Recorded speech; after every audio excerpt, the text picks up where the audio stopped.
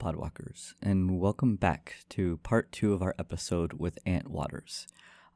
This is Hobbs Q. This is the Goblin Lore podcast.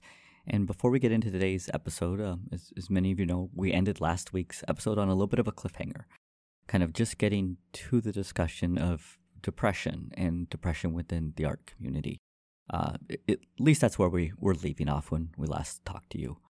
So I wanted to kind of give a warning for today's episode before people get fully into it. I've said on kind of Twitter and some other places that this is probably one of the most emotional and raw episodes that we have done. And that is because Ant himself talks about his experience with losing somebody to suicide.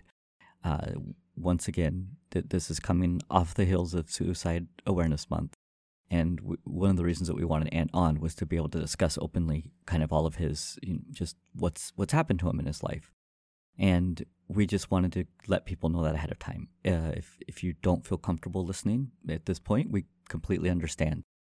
We also have resources for anybody having thoughts of suicide or self-harm in the show notes for today's episode. We also wanted to just make sure that we are still paying attention to and thanking the Grinding Coffee Company, who has done so much for us and allowed us as a cast to kind of, be able to do things like charity events, to be able to kind of offer prizes and support. So we just want to say thank you once again, and then we'll send you back to the show. Thank you. Well, Alex, is kind of bringing us over to this anxiety piece to it. It does kind of transition us to the other thing that you and I talked a little bit about, when we started talking about this, which is, this show is a lot about kind of mental health. And I've been very open with my own kind of depression and anxiety. And I know that talking about that, even within the field of psychology, it's often kind of, it doesn't get talked about, right? Like prescribers or providers or therapists having mental health issues is something that's generally kind of skirted around, much like most mental health is in our own community. And when you and I were talking, you kind of were like, well, as I would expect, there is mental health concerns, I am sure, in the art community. There are, but I want to back up for a second because I want to touch directly on something that you were talking about. This is something that is very important to me. My dad was a psychiatrist, and he worked in the Air Force for a number of years in the capacity of a psychiatrist, and then he mustered out and started his career as a psychiatrist. And then in the winter of 1976, he committed suicide. And Mom, I found out later, had tried to talk to him because he had gone over the space of a little over a year from being, run a little ragged but okay, to deeply depressed. There was some land, a little patch of land we owned, and Dad would just go out there and go wandering. He would go, quote unquote, duck hunting on the Platte River, never bring back a duck. He was just going there to be by himself. And Mom confronted him at one point and said, look, you are a psychiatrist. You ought to know that you need help. You need to go and get help. And his response was, I can't. Because at the time, Dad was, if I've got my story right, if I remember it right, Dad was the head of the Psychiatric Association for part of the Midwest. There was an organization that he was the head of, and he told her, I can't go get help. If I get help, everyone is going to know. It's going to get out. And that is going to be the end of my career. Just as I want to get this out right away, speaking as somebody who has lost a parent to suicide, anyone who's listening to this who is a parent and is considering suicide, please don't. You are desperately needed. You are not nearly as broken as you believe yourself to be. You are not broken at all. and you are needed, you are loved, and your loss will do immeasurable damage. It is not at all the case that you are doing more damage to us by being around, that you are more of a burden to us being around. No matter how hard it possibly can get, you have no idea how hard it's going to be for the people left behind. They're going to miss you so much, and they're never going to be able to ask the question to you, why? Why did you do that? I actually wrote a book about this back in 2013 called The Little Book of Pain, which is about coming to terms with my dad's suicide. And I did that within the context of my own depression and suicidal ideation. I had gotten to the point where I figured out where I was going to do it and how. And that led to a conversation with my therapist. She said, has it ever occurred to you that your dad killed himself? Because that was not the narrative that I grew up with. The narrative that I grew up with was that it was an accident. It's like, it was not an accident. No one puts a bullet hole in the center of their head when they've worked with guns their entire life. That doesn't happen accidentally. And I had figured out, it's like, it's hard to generalize about depression, because I think everyone's experience of depression is different. You know more about that than I, but I am curious about this, because for me, depression was like, it was like being a walking corpse, waking up hurt, being alive just hurt. It just, interaction with people hurt. Just walking about, doing my ordinary day, just everything. It was like everything was walking on a field of broken glass. And the thing that made suicide appealing was that it would stop. It's like, if this is the best my existence can possibly be, I don't want it anymore. I don't want to hurt anymore. And that question that my therapist asked was magical, because it made me question the narrative, the family narrative. And it helped me start digging my way out of my own suicidal ideation, and slowly out of my depression, to start exploring my dad's suicide through art. The therapist I was working with used the concept of the inner child. She described it as, when a traumatic event happens in someone's life and they're young, it's almost like a snapshot gets taken of that kid, of me at age 7, and that kid gets sort of shocked into place. And I grow up, but I kind of grow up like he's a seed, and I grow up around him, but he remains. And all of the pain that he experienced remains. All of the trauma that he's trying to deal with, the world he does not understand, all of that stuff remains. And so I started talking to this kid by drawing. It's like, okay, so what do you want to draw? What do you want me to draw? I started by talking with him, and boy, he can swear. He's got a mouth on him, is what you're saying? Oh boy, did yeah. He was mad at me. He was furious at me because I abandoned him. And that's how that part of me felt. It's just, you ignored me. For decades, you ignored me. So I'm going to let you have it.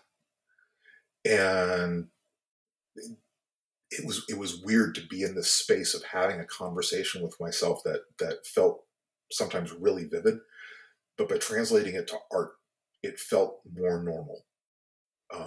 It was easier for me to deal with the concept. I could just say to the kid, all right, so just draw how you feel. And it was a transformative experience art-wise because the drawings didn't have to matter. They were not client specific.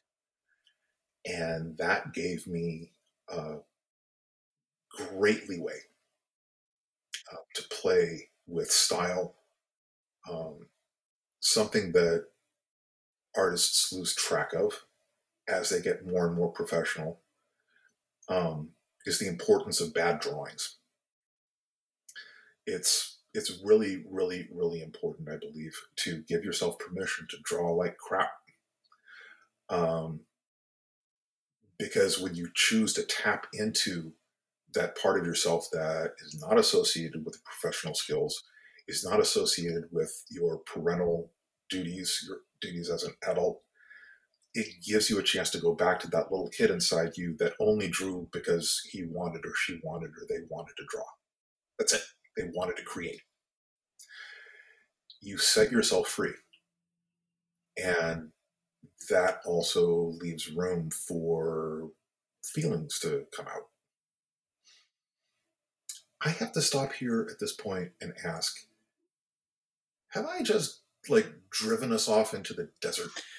Not Absolutely at all. all. Okay. So, I mean, absolutely not. You just even starting with your story of thinking of your dad as the military. I mean, that from my mindset of that, given my job and what I do, I'm used to the people who didn't say anything because it meant they would no longer be in the military. And I am used to the coworkers that, and I'm guilty of this myself, that are gonna, not admit to it because, as you said, people would know, right? Like this is me calling in sick when I was at a miserable job at a different place than I am now, and just calling in sick because that would be seen as acceptable, like giving vague symptoms of just sinus issues or whatever is going on is acceptable, when what I needed was a day off, because it wasn't talked about. And I will say that within the field, it's becoming more acceptable.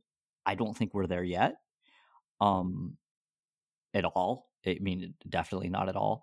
To think, as you're kind of saying too, I just think of this idea of the creativity piece and where that gets, the directions that can take, the directions that actually dealing with this can take when it comes to art or creative outlets. God, that can go a lot of different ways.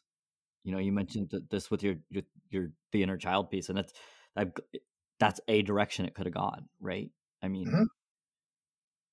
I think of the times when this cast had to take hiatus, and we've been very open about it. Alex and I both, we've had to take breaks because we can't do it. Yeah, I mean, and that's a thing that we early on we kind of talked about a little bit. That was a part of the cast, but as we've gone, because we're a little over 3 years now of this cast, and having these conversations is very important. And this is something that is very important to Hobbs and I as we've gone. This has become a central tenet of this podcast, is to have these conversations. Not every episode's going to have them, but that our podcast is a place where we have these conversations because they're important to have. It's just, I'm fortunate that I work in an office job, but my company is becoming a lot more open to talk about things like this. In fact, this year, for the first time, we actually did stuff in May for Mental Health Awareness Month. They had some panels talking about some of this stuff, and they had a panel where the LGBTQ employee group worked with the kind of veterans employee group to have a talk about suicidal ideation. And so I'm fortunate that in my workplace, this is a thing that we are starting to talk about more and make a space to talk about more. But that's why it's so important for me to be part of a creative outlet like this, where we're trying to do the same thing here and create that space. I mean, it's interesting because you talked about like the going back to your art in some ways. This was how we've chosen as a way for us to keep engagement with the game. You know, being able to find the stories that Wizard has put in that kind of speak to some of these mental health aspects, even suicide. I mean, we've talked about it. We just got out of Suicide Awareness Month, where we revisited a Planeswalker, Gideon, who definitely was maybe more on the passive side, but was willing to put himself in the way of danger because, Nicol Bolas flat out teases him or just basically calls him out and is like, you don't really care if you live or die. Mhm. Yeah, that was I'm- in one of the stories. If you were Yeah. familiar, like that's literally one of the villains. Like taunts this guy and says, "I'd kill you, but I don't think you'd mind it." So Yeah, you basically could like, decide. Oh man. yeah. Like I you mean, can like, leave and live or stay and die. I don't really care. I don't And really then- care. And he's like, but I don't think you really care either. I mean, Yeah. basically. And And the hero Ow. had to Gideon had to confront himself a little bit in that moment. yeah. And so that's what, when you think about it with the art, the story, the art, things like that, the character of Karn, I think I'm looking at your Vanguard art right now. There's some stuff to do with Karn that is actually, kind of really is depressing. I mean, the whole Mirrodin thing we talk about is basically like that. You talked about that pain of doing anything, that Karn basically walks away from stuff because he just like cannot Yeah. deal with doing anything. In our first episode or about caring. depression, yeah, we talked about Karn and it literally calls out, and Karn was depressed in this point because of these things. And there was a point in time where he's like out in his own plane, he's on his own world, like out looking on the multiverse, trying to find something just to see what's going on, and everywhere he's just seeing the bad stuff. And we kind of talked about that in our episode. I'm like, that's a thing that happens for some folk. I know myself, I there's times where there's these filters where I'm not seeing the good things, all I'm seeing are the bad. I'm like, this is right in the story for this character. And right on for them incorporating that kind of stuff, being willing to go outside of the tropes of science fiction and fantasy and humanizing these characters. I think that's a really important thing about genre fiction that maybe gets downplayed. I can't speak to it directly because I'm not fully involved in all aspects of the community, but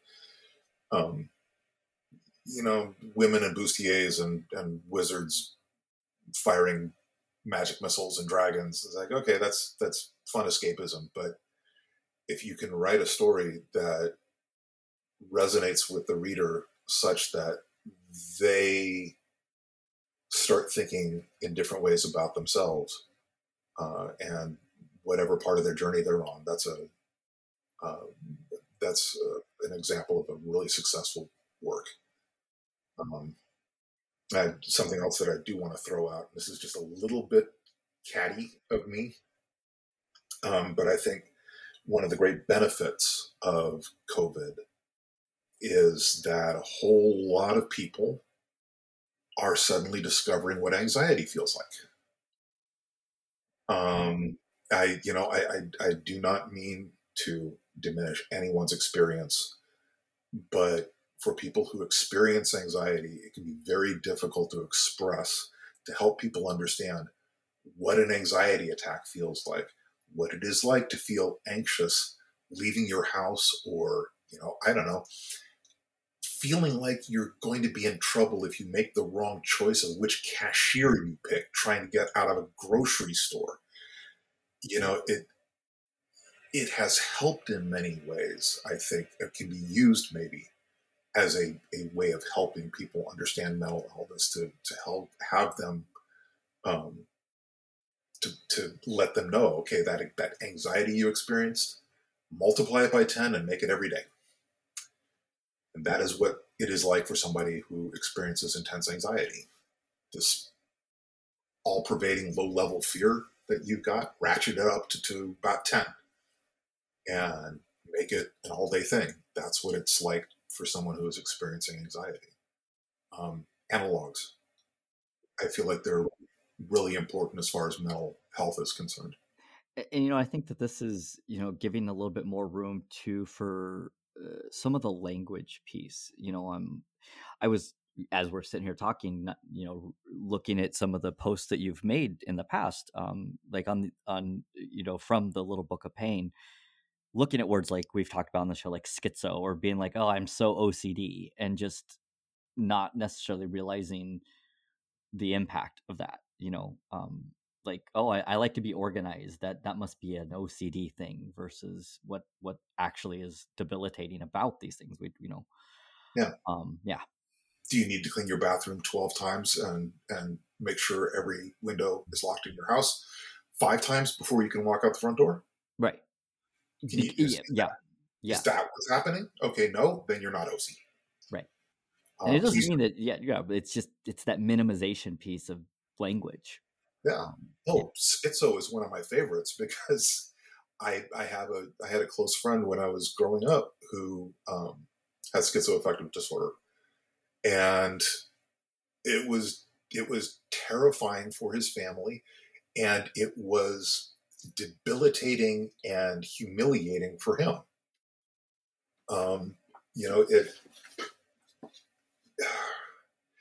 When you experience a psychotic break, I'm using the wrong pronouns. When he experienced a psychotic break and then they found meds that would bring him down, he suddenly had to confront these things that he had done and said it's like he had vague memories of doing some of these things, but it was literally like that's me.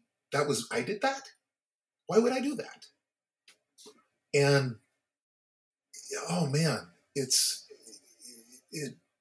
is no wonder that people who struggle with schizophrenia so often end up on the street. We don't provide a whole lot of resources in this country to help somebody who can have such a profoundly painful and difficult interaction with reality,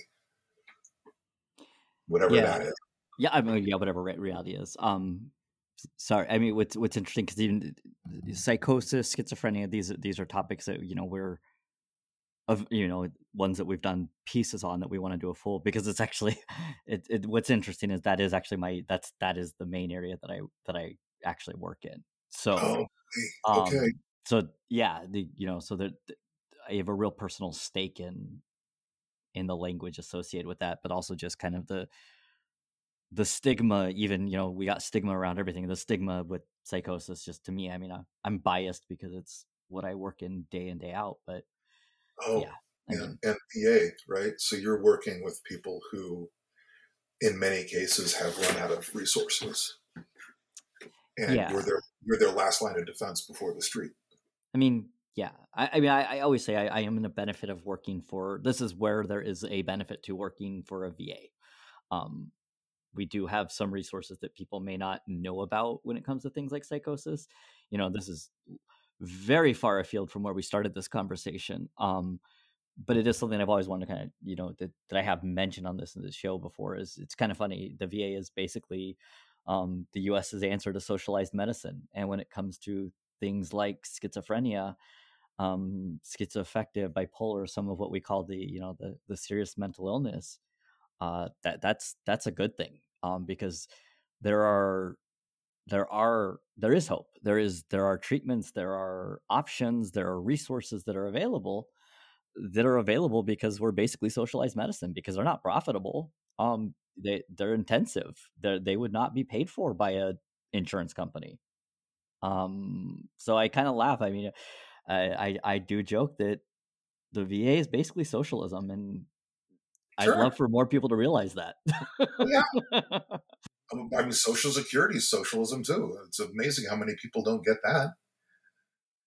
Here's a system that you pay into, and the next generation or generation before gets to benefit from that. And then the generation ahead of you will do the same.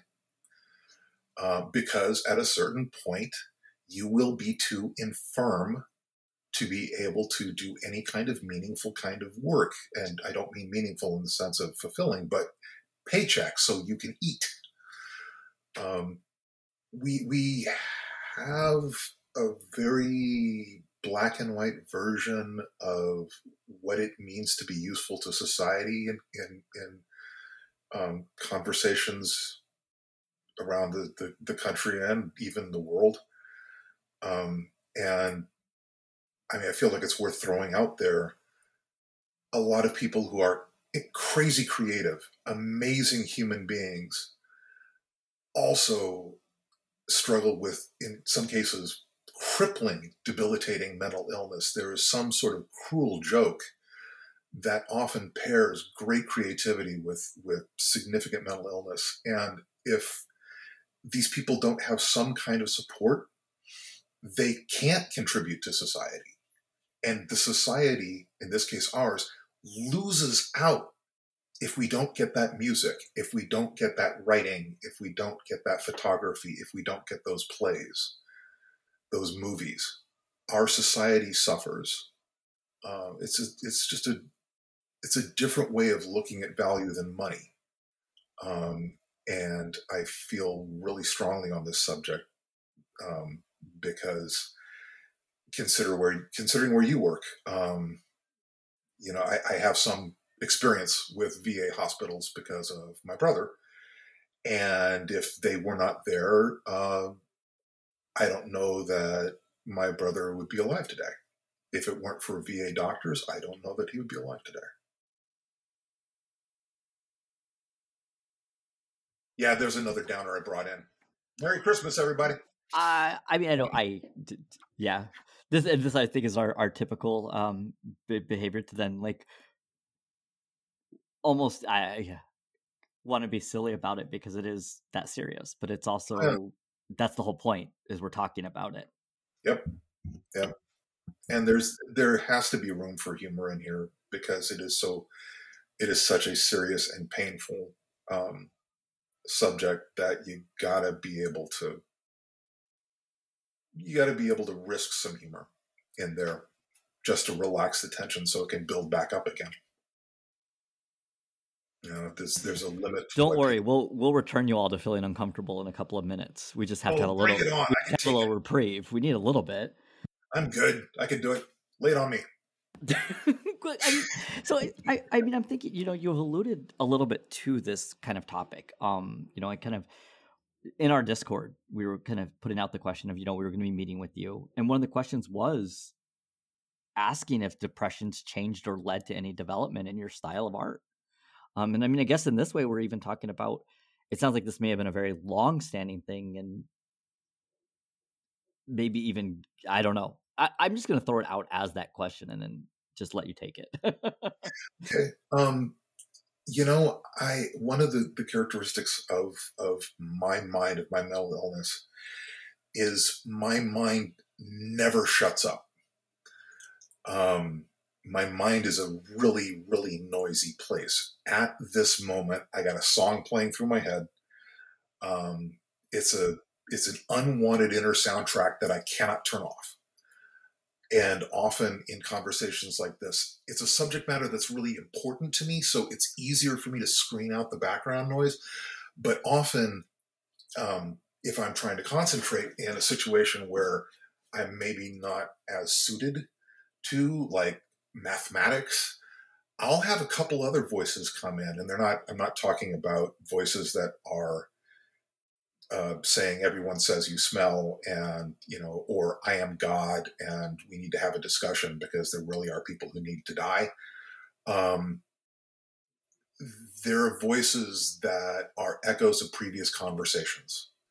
They are echoes of previous conflicts that I've had with people, situations where I believe I have humiliated myself or I've made some terrible mistake that's offended somebody, and it's replaying in my head as I am trying to talk to somebody.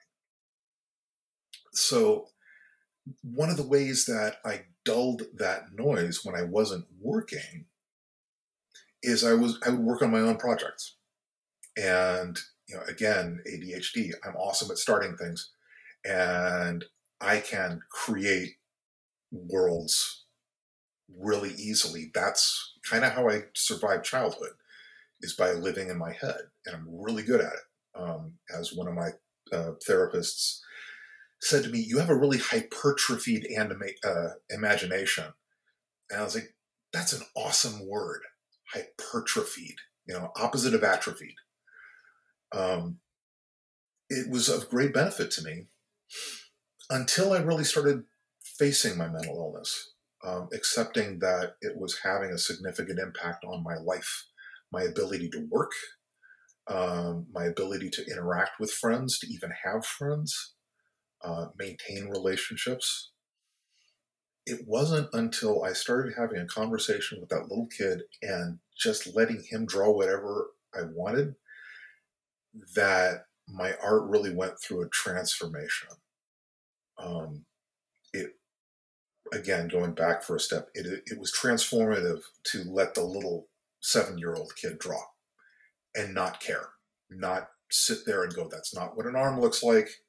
That's not how you shade an object that's being hit by 2 light sources." It's none of that. I didn't let any of that interfere.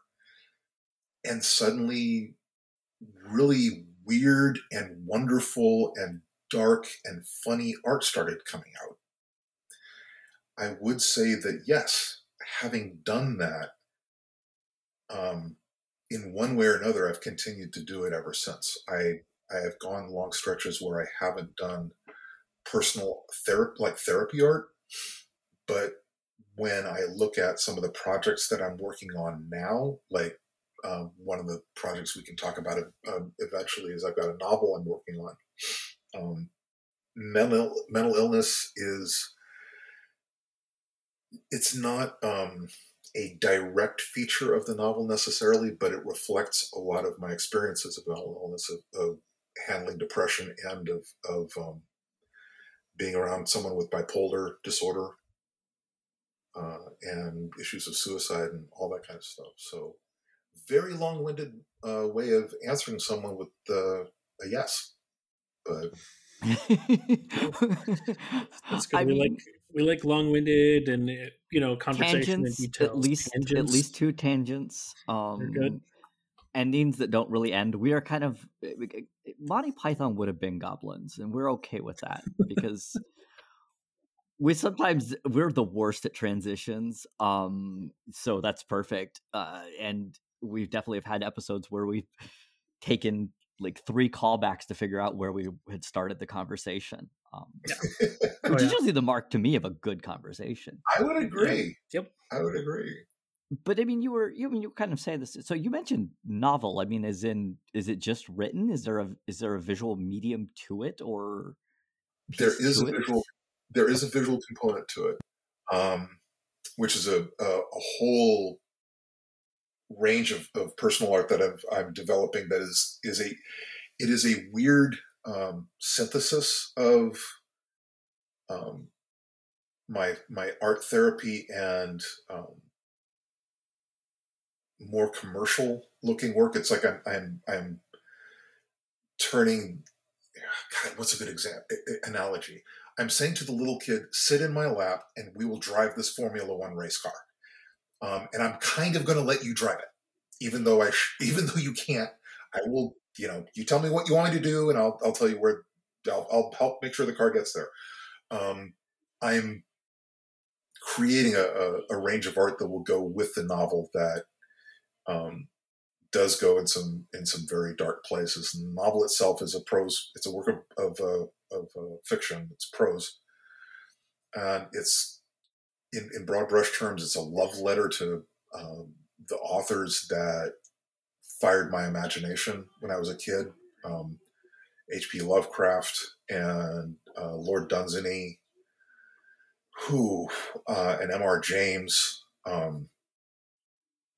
whole range of the early crazy fantasists from that era, the folks that followed Edgar Allan Poe, specifically Dreamlands, the idea of what it would be like to go into enter a world that is semi-material, made up not of a mechanical biology, but a dream biology, if that makes any sense. The general thrust of the novel is it's from the Edwardian era, and it's what would happen if one of those great expeditions they used to have in the Victorian and Edwardian era, we're going to go and find Lake Victoria. What it would be like if a group of people embarked on an expedition like that through a dimensional portal. Wow. Only their concept of where they're going is totally different from the reality of where they're headed. They think everything's safe. They think this is this wonderful, strange, magical world, and they're on the pathway that monsters follow from hell to the material world. And the art component is going to be, so I mean, is it going to be like separate from it, or is it just going to be kind of interspersed, like pieces that you're doing? I've done a huge amount of concept work. So the ideal situation would be hardback version of the book with a book that goes with it that is all concept art. Yep. But I'm approaching it in a way. I'm heavily informed by the approach of a Swiss. My apologies, Simon. A Swedish artist named Simon Stalenhag. He wrote a book called The Electric State, Tales from the Flood. Tales or Things from the Flood and Tales from the Loop. Tales from the Loop was turned into a series on Amazon Prime. The thing that I love about his books is they are little snippets of human experience with paintings that are not traditionally illustrative. They're a scene out of a version of 1980s Sweden that never was. And you'll have people interspersed in there, but none of his people are in your face. So you don't see clear renderings of faces. You see kids in outfits, like Wellington boots and rain jackets.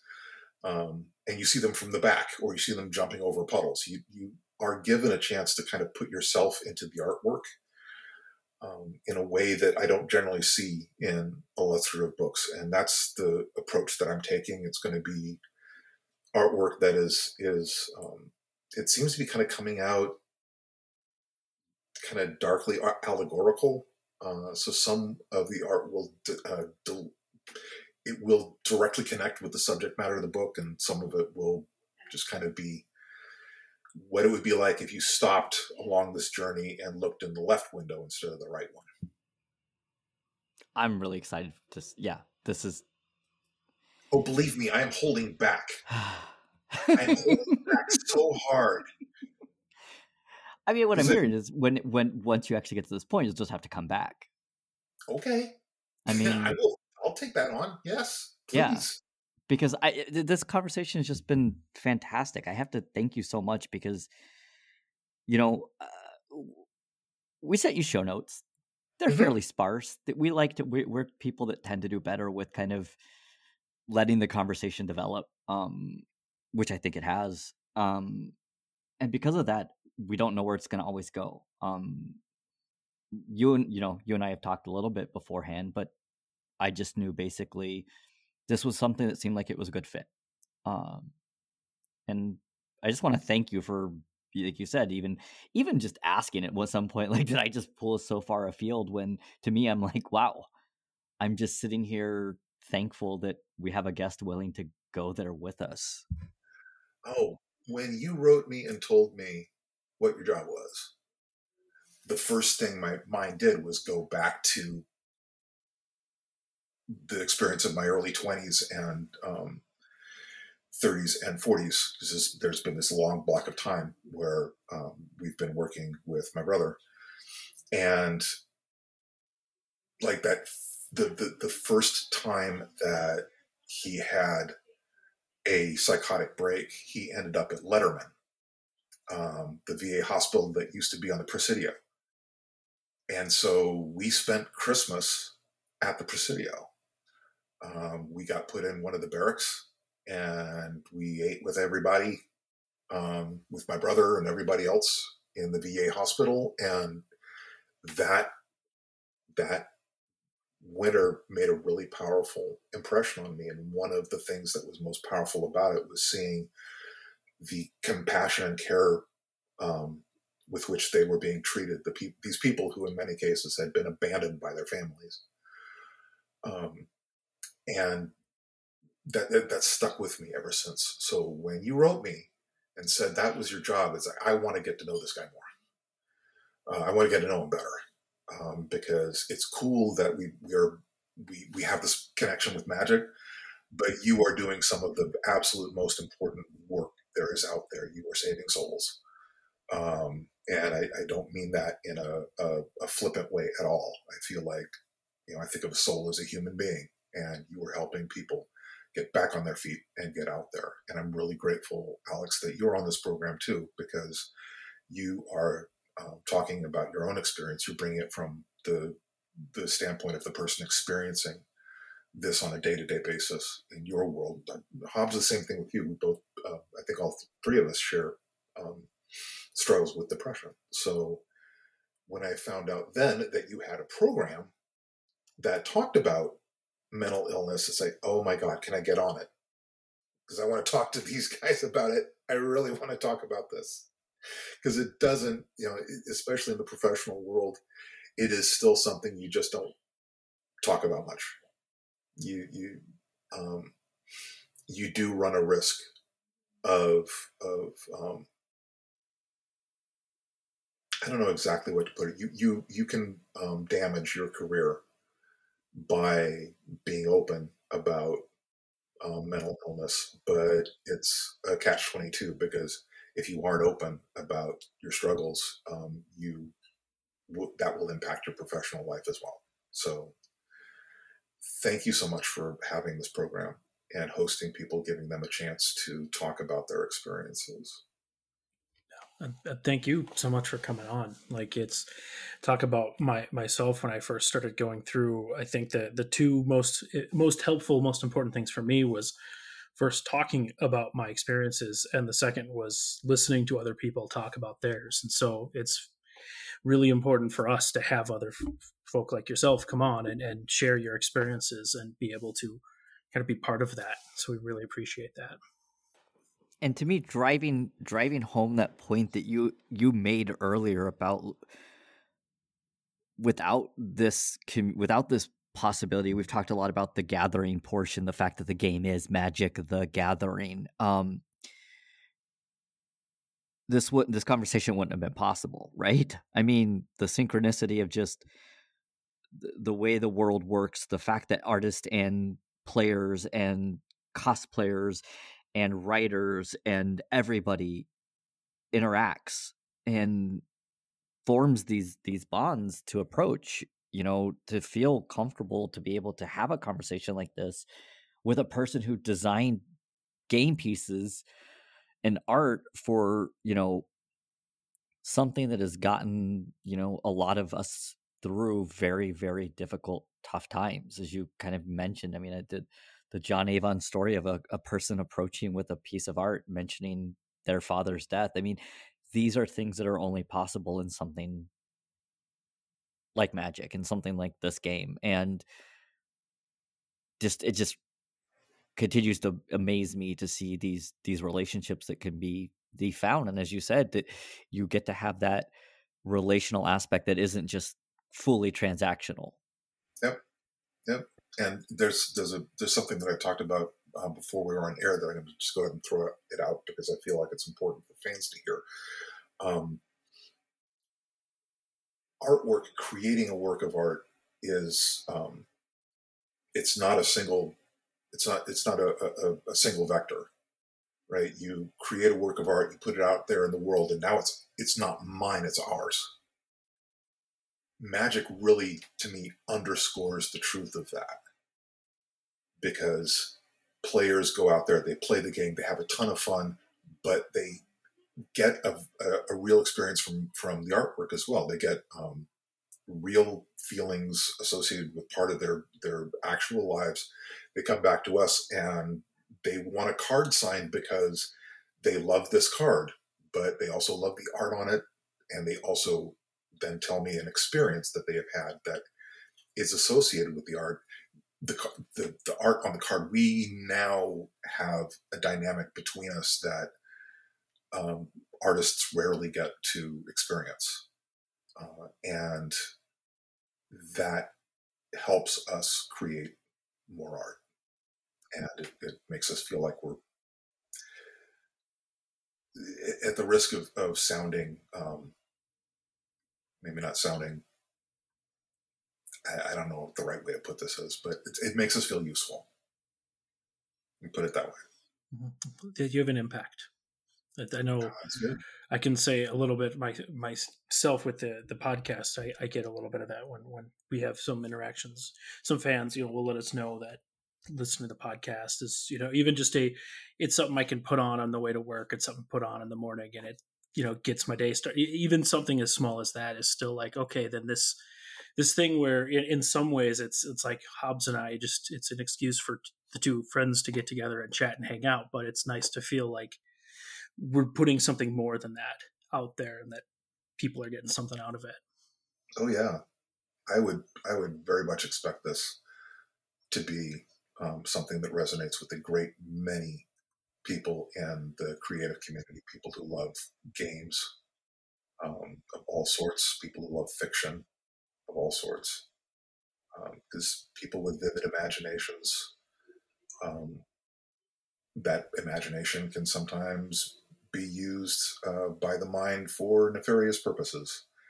And it is really good to hear conversations with people who both have experienced maybe what the listener has, but also someone who's, like Hobbs brings in